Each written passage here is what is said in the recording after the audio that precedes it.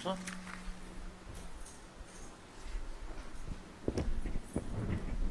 That is loud, isn't it? Romans chapter 7, please. A bit loud.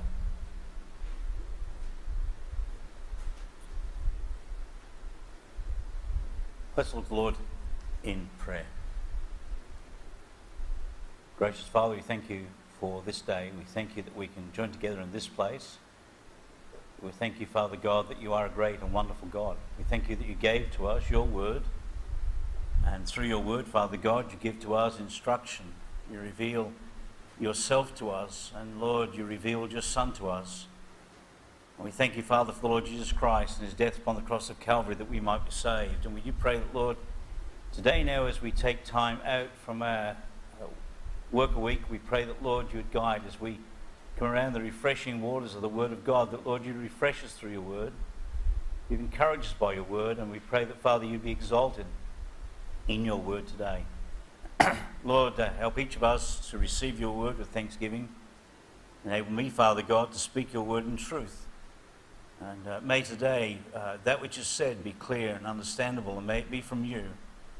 And may, Father God, today you receive all the praise and all the glory as we join together in this place. In Jesus' name, amen. We saw last week here in Romans chapter 7 that we've come to an interesting part of the chapter in verses 14 to 25.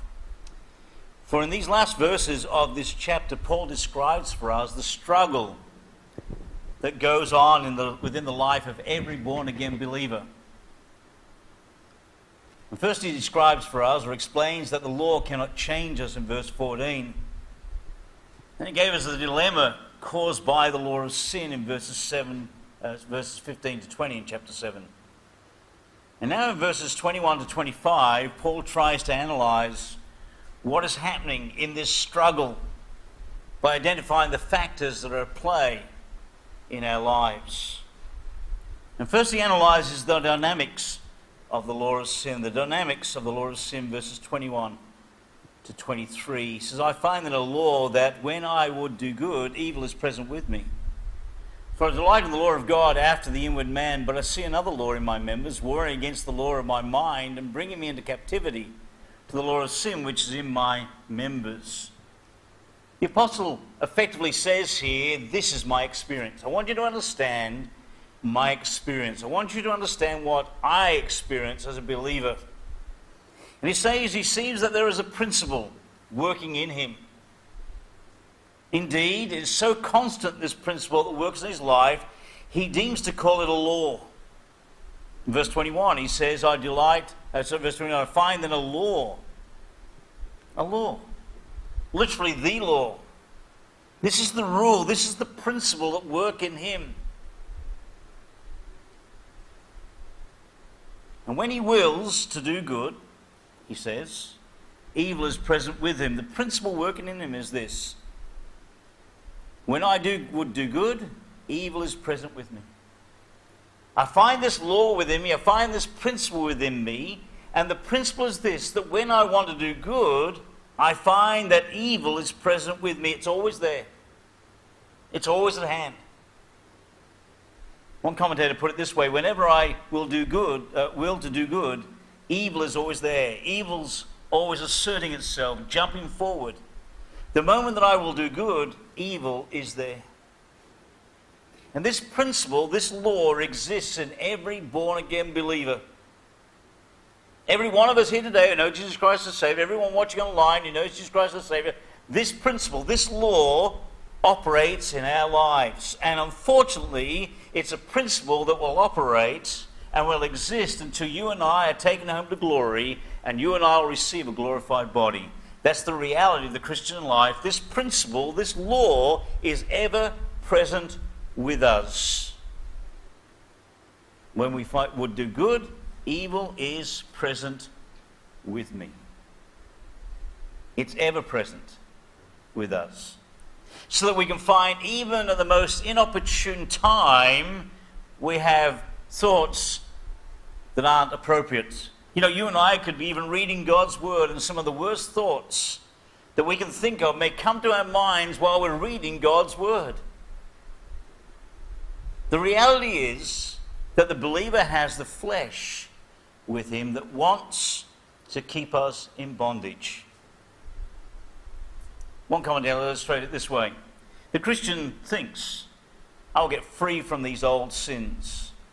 I'll determine here and now that I will not do this any longer. What happens? He exerts all his willpower and energy and for a time succeeds, but then when he least expects it, he falls again. That's the principle that's at work in the life of Paul. That's the principle that's at work in the life of each and every one of us who know Jesus Christ as Saviour. This principle operates that when you and I least expect it, often you and I will fall.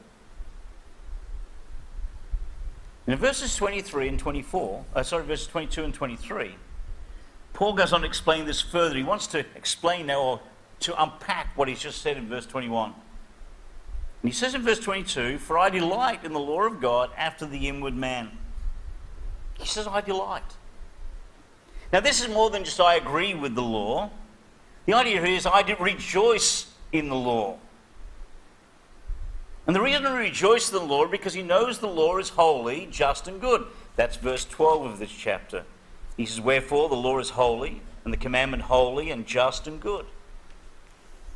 Paul says, I rejoice in the law. I love the law. The law of God is something wonderful. There is nothing bad about God's law. Read all the Old Testament, read all the New Testament, read all the commands of God, and not one of God's commands is grievous unto us. There's nothing wrong with the law of God. In fact, if you and I could live by the law of God, live perfectly by that law every day, you and I would have a great life.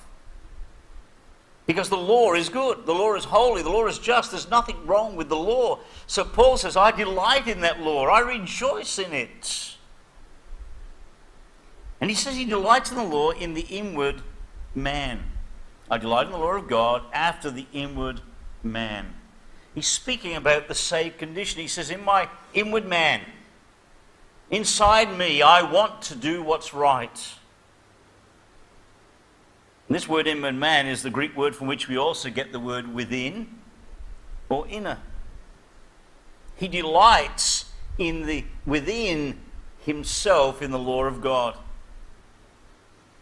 And here we see the difference between the saved and the unsaved. The unsaved, within them, is the sin nature. Go with me to Mark chapter 7, please. Mark chapter 7.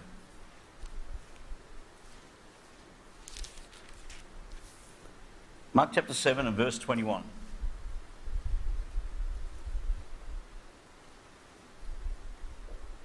It says, "For from within, out of the heart of men, proceed evil thoughts, adulteries, fornications, murders, thefts, covetousness, wickedness, deceit, lasciviousness, an evil eye, blasphemy, pride, foolishness. All these things come from within and defile the man." So from within the unsaved comes sin. That which is generated from inside the unsaved man is sin, because he has a sin nature. But for the saved, the difference is that within the inner man, the new nature exists. And with that new nature, we want to do the will of God. Ephesians, please, chapter 3. Ephesians chapter 3. And verse 16. "That he would grant you, according to the riches of his glory, to be strengthened with might by his Spirit in the inner man." We're strengthened by might through his Spirit in the inner man. In the inner self, within the unsaved, is the old sin nature with a passion for unrighteousness. Within the saved is the new nature which rejoices in, delights in the law of God. That's the difference between the two of us. And the place where we delight is in the inner man. And then in verse 23, he introduces to us another law. He says this, "But I see another law in my members, warring against the law of my mind and bringing me into captivity to the law of sin, which is in my members." Another law. So within the saved person, within the born-again believer, there is this law, this truth, that we delight to do the law of God. The desire, because of the new nature, is to do the will of God. But in the life of the believer, there is another law at work. And this law is found in my members, he says in verse 23. You see another law in my members. The members here are the flesh, the body. Go back to Romans chapter 6. Romans chapter 6 and verse 12. Let not sin therefore reign in your mortal body, that you obey in the lust thereof, neither yield your members as instruments of unrighteousness unto sin, but yield yourselves unto God as those that are alive from the dead, and your members as instruments of righteousness unto God. We've already talked about this word members being our body. And he refers to it again here. He says, I find another law within my members, within my body, within my flesh. I find another law. And this law, he says, is warring against the law of my mind. The phrase warring against is in the present tense. What he's saying is this law is constantly warring against the law of my mind. This is a continual battle. Now, what's the law of the mind? Well, the law of the mind is verse 22, the law of God. For I delight in the law of God after the inward man. So, the law of my mind, by my mind as a believer, I want to do the will of God. My passion, my desire is to do the will of God. But warring against my desire, my new nature's desire to do the will of God, warring against that is this other law. And it's constantly warring against it. It's constantly attacking it. And this other law constantly wars against the law of God, against the concept of right, against righteousness, against holiness, against obedience to God. This is the battle that's happening in every believer's life. And Paul says also that this law is constantly, present tense, leading me captive to the law of sin. That is what he says. He says, I see another law in my members, continually warring against the law of my mind, and continually bringing me into captivity to the law of sin which is in my members. This is the battle. My mind wants to serve God, but my flesh wants to serve sin. It's like my mind has as ally the law of God, verse 22. And the law of sin has as its ally this other law, verse 23. Here's the two laws that are working in my life and your life as believers. And this other law, verse 23, is the pull of sin, which wants to always bring me into the captivity of the law of sin, indwelling sin in my flesh. This is the pull of my flesh. It wants me to continually go and disobey, wants me to sin, wants me to fall into iniquity. The flesh simply desires those fleshly things. But my mind wants to obey God. And if we're honest, every one of us here today who know the Saviour will acknowledge that this pull exists in us. Because it's the reality for all of us. This is the principle that happens for every single born-again believer till we get to glory. This law, this other law, is working in us, in our flesh, seeking to get you and I to disobey God, while at the same time our minds, our new nature wants to obey God. And the reality is that sometimes you and I will lose the battle. The truth is our mind gives in. It surrenders to the pull of sin, and we feel we are at the mercy of the flesh that is driven by the law of sin. One commentator put it this way: for us to remain uncaptured, undefeated, is a warfare, a struggle of monumental dimensions. We're in a struggle and a warfare of monumental dimensions. There is a law of the mind, and there is a law in our flesh. And that law wars against the law of our mind. One commentator explained it this way: the word warring is a very interesting one. Its original meaning is to render service in a military campaign. It derives from the Greek word from which our word strategy comes. That is a very good way of looking at it. Here then is this man, with his mind delighting in the law of God, but there is another law operating in his members which has a fiendish, devilish strategy. It is always watching the moves of the other law in his mind and is countering every move. It has a definite strategy and wages a kind of military campaign. The law of the flesh is waging a military campaign against the law of our mind. And Paul says that as certainly as he delights in the law of God with his mind and wants to do good, do what the law of God says, then this other law that is in his members, in his flesh, urges him to do the opposites. And it doesn't play fair. Because, see, the law of the flesh disguises sin as something nice. It doesn't play fair. It doesn't tell you that sin is going to hurt you. It doesn't tell you that sin is going to harm you. It doesn't tell you that sin is going to damage you. What it says is, this is good for you. You see, if it didn't think it was good for us, we didn't get some buzz out of it, we wouldn't want to do it. Sin is appealing. Hebrews tells us about Moses, and he rejected the pleasures of sin for a season. The pleasures of sin. Sin is pleasurable. You and I would not be tempted to sin if the flesh did not make it look appealing. It doesn't play this game fair. It doesn't play this warfare fair. It's using using terrible tactics to get you and I to sin. It appeals to the flesh. The flesh looks at it. It sees that it's pleasant to the eyes, as it did with Eve, and you and I partake of it because it looks good. And as believers, we want in our mind to serve the Lord. And in our minds, we want to serve the law of God. But this other law, this other power brings out all its forces, all of its reserves to prevent us doing so, tempting us to do exactly the opposite to that which we want to do.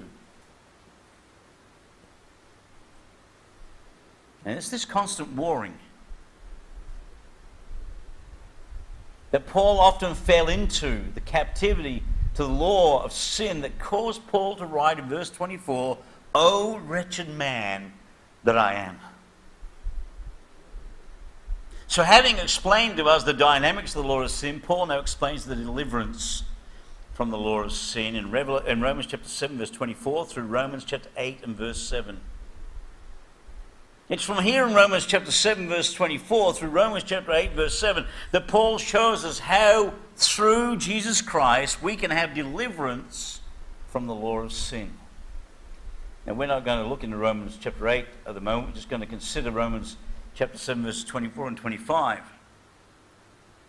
And so in Romans chapter 7 verse 24 we read, "O wretched man that I am."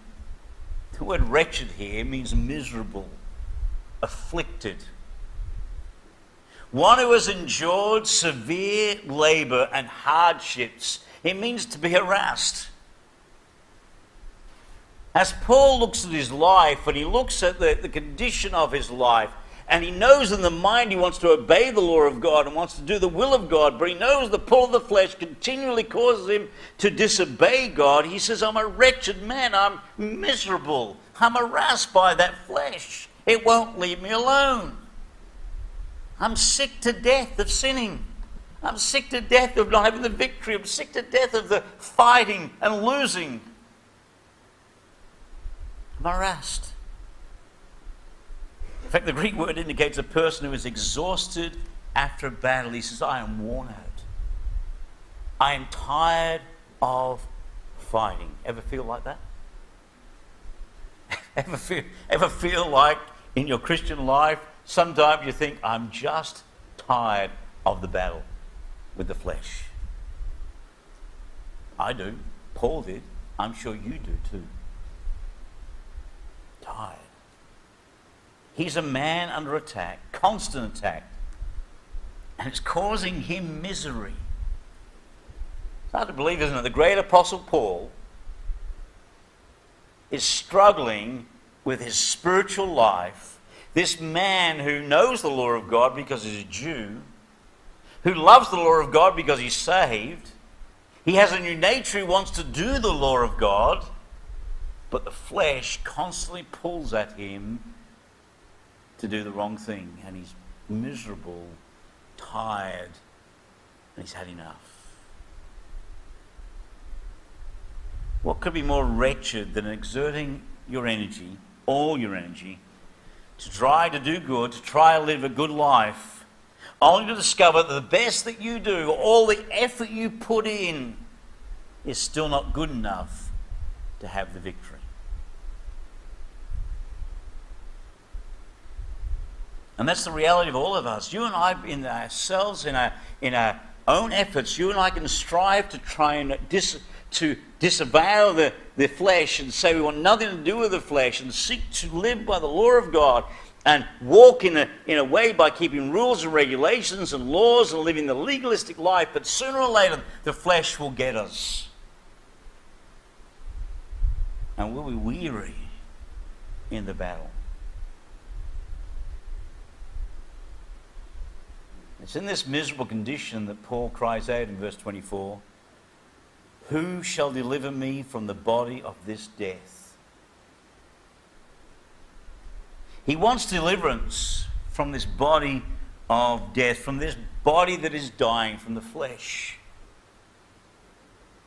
This is the battle that Martin Luther had even when he was locked himself away in his monk's cloister. His answer was to whip his body with his rosary beads until his back bled, but it was to no avail. On this matter of the body of death, Spurgeon says this: "It was the custom of ancient tyrants, when they wished to put men to the most fearful punishments, to tie a dead body to them, place the two back to back. And there was the living man with a dead body closely strapped to him, rotting, putrid, corrupting. And this he must drag with him wherever he went. Now this is just what the Christian has to do. He has with him the new life. He has a living and undying principle which the Holy Spirit has put within him. But he feels that every day he has to drag about with him this dead body, the body of death, a thing as loathsome, as hideous, as abominable to his new life as the dead, stinking carcass would be to a living man. Paul longs to be cut free from the wretched body of death clinging to him." This week, and I thought that was a pretty apt illustration. I feel like that sometimes. You're walking around seeking to do the will of God, and you're carrying around with you this rotting flesh, this carcass of the old man, of the flesh that we walk around with. The old man's dead, but we still carry his carcass around. He's not buried yet. When you and I are glorified, he's going to be buried, gone for good. But right now, you and I have to carry him around with us. And from time to time, he causes you and I to want to do the wrong thing. And Paul longs to be cut free from this wretched body of death. And the question remains, is there any deliverance? O wretched man, who shall deliver me from this body of death? Well, immediately upon asking the question, Paul gives the answer. Who can deliver me? Verse 25, "I thank God through Jesus Christ our Lord." The deliverance is through Jesus Christ. Because you and I as believers are united to Christ, because you and I as believers have died with Christ, we are dead to the law. We're no longer under the authority of the law. We're dead to sin. You and I have been set free. We're no longer under the dominion of sin. We're no longer under the authority of the law. We're now in Christ Jesus. And in him we can have the victory. We're alive. And we're able to draw upon the power of the Holy Ghost, the power of the Holy Spirit, for the victory. Now, the extensive explanation of this victory that is given to you and I is contained in Romans chapter 8. Now, for obvious reasons, we don't have time to go through Romans chapter 8 today to explain the extensiveness of the victory that's ours. But the point of the matter is that as he sets up Romans chapter 8 here, he's just finalized telling you and I that we are, in Romans chapter 6, he's told us our position in Christ. In Romans chapter 7, he's told us that there is a struggle going on.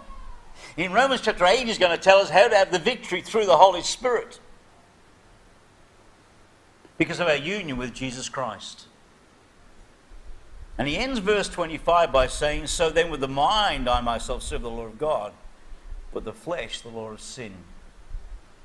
The final sentence of this chapter does not teach that the believer lives a divided life, sinning with his flesh and serving God with his mind. There are two laws, two different laws in view here.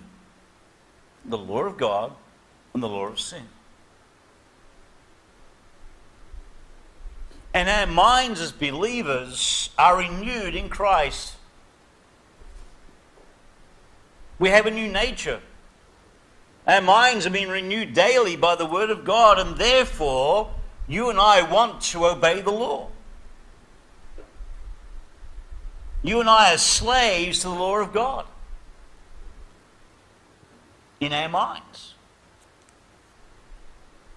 And if you are saved today, I know that you know this struggle with your mind. We all want to do the will of God. In all honesty, if we said, who do you want to obey, the flesh or God, we'd all say God.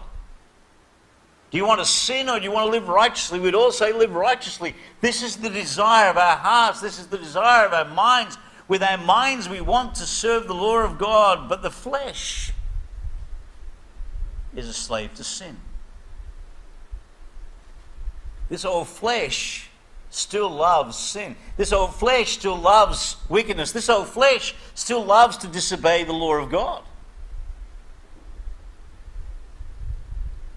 And you and I as believers must realize that there is a very real struggle that's going on in our lives between the flesh and the spirit. Go with me to Galatians chapter 5, please. Galatians chapter 5.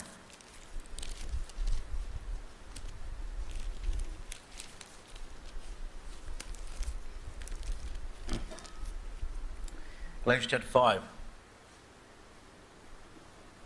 verse 16.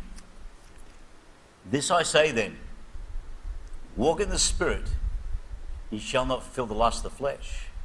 For the flesh lusteth against the Spirit, and the Spirit against the flesh, and these are contrary the one to another, so that ye cannot do the things that ye would. But if ye be led of the Spirit, ye are not under the law.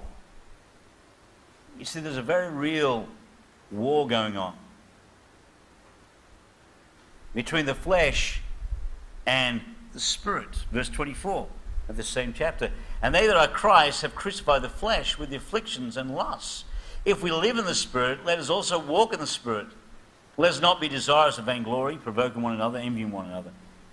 We need to walk in the Spirit. There's a very real struggle going on in our lives between the flesh and the Spirit. And you and I must know this, that we can't serve both masters. One must be in control. Either the flesh is controlling our lives as believers, and we're living fleshly, carnal lives, pursuing the flesh, pursuing the desires of the flesh, or we're walking in the Spirit, fulfilling the desires of the Spirit in our lives, walking the new nature, obeying God. But you can't serve both. You can't serve two masters. We saw it on Wednesday night when Pastor was preaching. You can't serve two masters. For you'll love the one and hate the other, or you hate the one and love the other. But you can't serve two masters. And when it comes to our lives, either the flesh is in control or the Spirit's in control. When the Spirit's in control, we're not walking in the flesh. When we're walking in the flesh, the Spirit is not in control.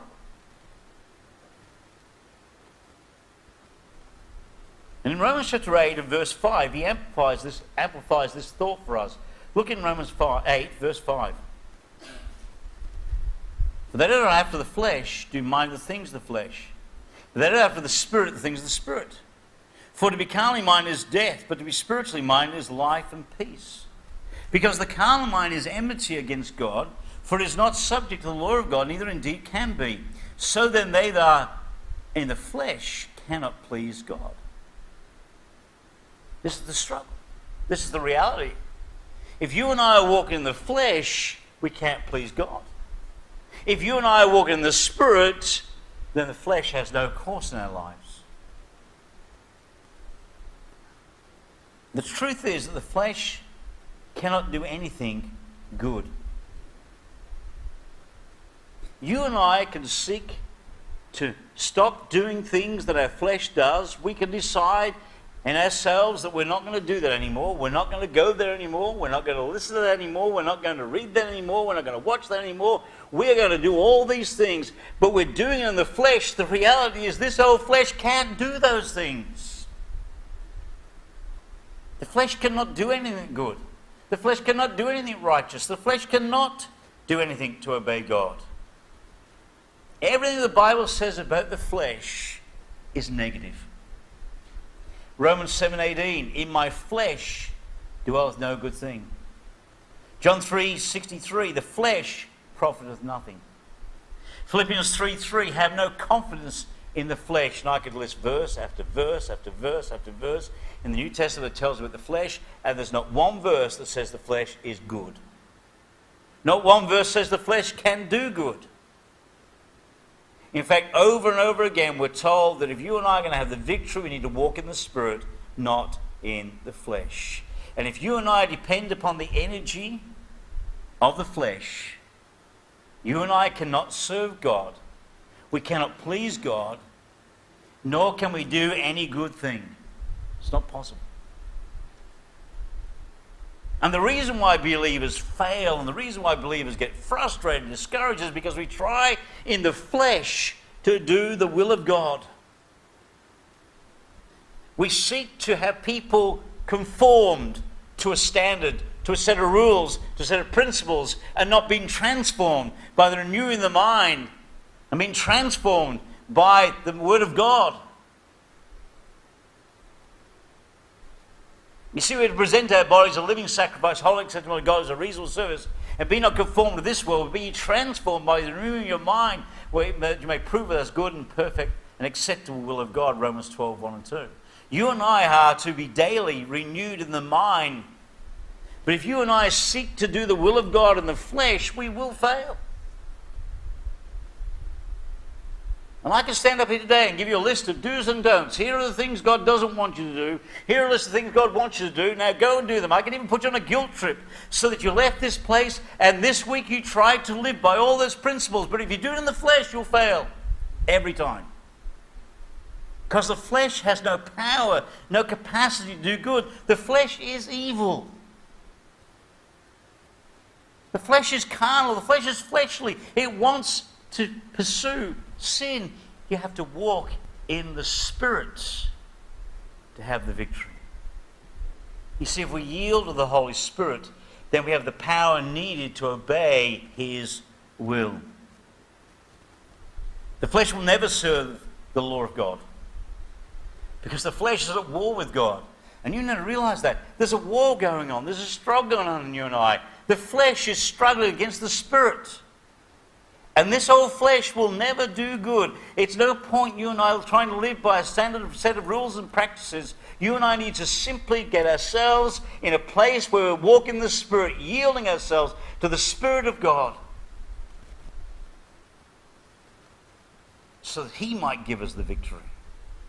The power is from Him. You see, the Spirit can only obey the law of God. And therefore the secret of doing good is to yield to the Holy Spirit. Paul hinted at this back in verse 4 of chapter 7. Look back there if you would, please. So wherefore, my brethren, ye also are become dead to the law by the body of Christ, that ye should be married to another, even to him who is raised from the dead, that we should bring forth fruit unto God. Because we are united to Christ, we can bring forth fruit unto God. It's our union with Christ that enables you and I to serve God acceptably.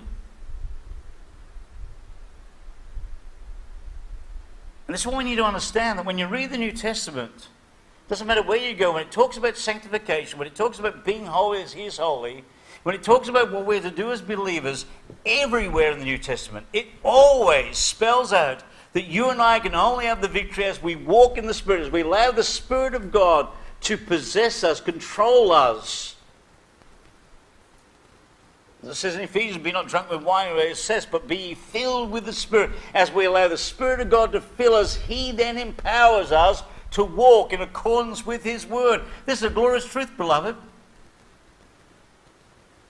See, we don't have to sit down and struggle daily with our sin, seeking to stop doing it and saying, well, today I'm not going to do this, and I'm not going to do this, I'm not going to do this. We simply need to come and yield ourselves to God and allow the Spirit of God to empower us to have the victory. Look at Philippians chapter 2, please.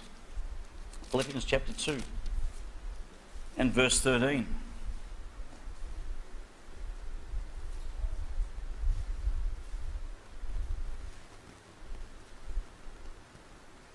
He says in verse 13 of Philippians chapter 2, he says, for it is God which worketh in you, both to will and to do His good pleasure. It's God that works in us. Both to will, to give us the will to do His will, and also give us the power to do His will. He worketh in you both to will and to do His good pleasure. Wonderful, we have a great God, don't we? You see, we did nothing to get saved.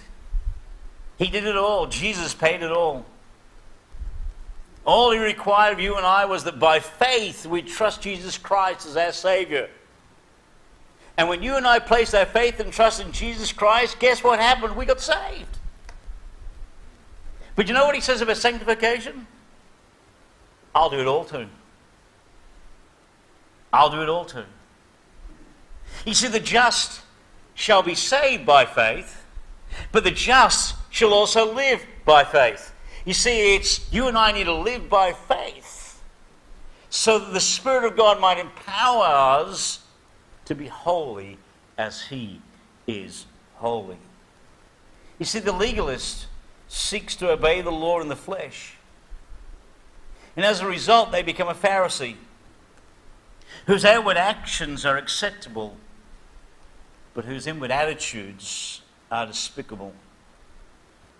It's not one of the Lord said of the Pharisees in Matthew 23:27 that they're whited sepulchres, which indeed appear beautiful outward, but are within full of dead men's bones and of all uncleanness. That's the legalist. The legalist sets out a set of rules and standards and says, live by these. If you live by these, then you are sanctified. In fact, you have to live by these rules to prove you're saved. Because if you don't keep this standard, then you're not saved. Of course, who sets the standard? Not the Word of God. Usually they set the standard because they set the standard a place where they're already at. Okay, so this is where I live, so anybody who doesn't live where I'm living, they must not be saved. But then they also judge our sanctification by a set of rules. But God says, no, you don't do that. That's not how it's determined. It's not by legalistic practices, by do's and don'ts, by rules and regulations. It's by walking in the Spirit. As believers, our minds are renewed under Christ. And therefore they're a slave to the law of God, but the flesh is a slave to sin. And the only way for us to be sanctified is not to keep the law or live by a set of rules and regulations. For if we depend upon the energy of the flesh, we cannot serve God, please God, or do anything. But if we would yield ourselves to the Holy Spirit, then we have the power needed to obey His will. And we're going to see that in Romans chapter 8 when we get there. But today, let's, as believers, yield our members to the Spirit that we might have the victory. Let's pray. Gracious Father, we thank you this day for your word. We thank you that the victory is in Christ Jesus. That while there is a battle, there is a struggle raging in every born-again believer's heart and life. But with the mind we want to serve you, with the flesh we serve sin. Help us, Father God, to win the victory by being transformed by the renewing of our minds daily to your glory. Bless us now and commend your word to our hearts, we pray in Jesus' name. Amen.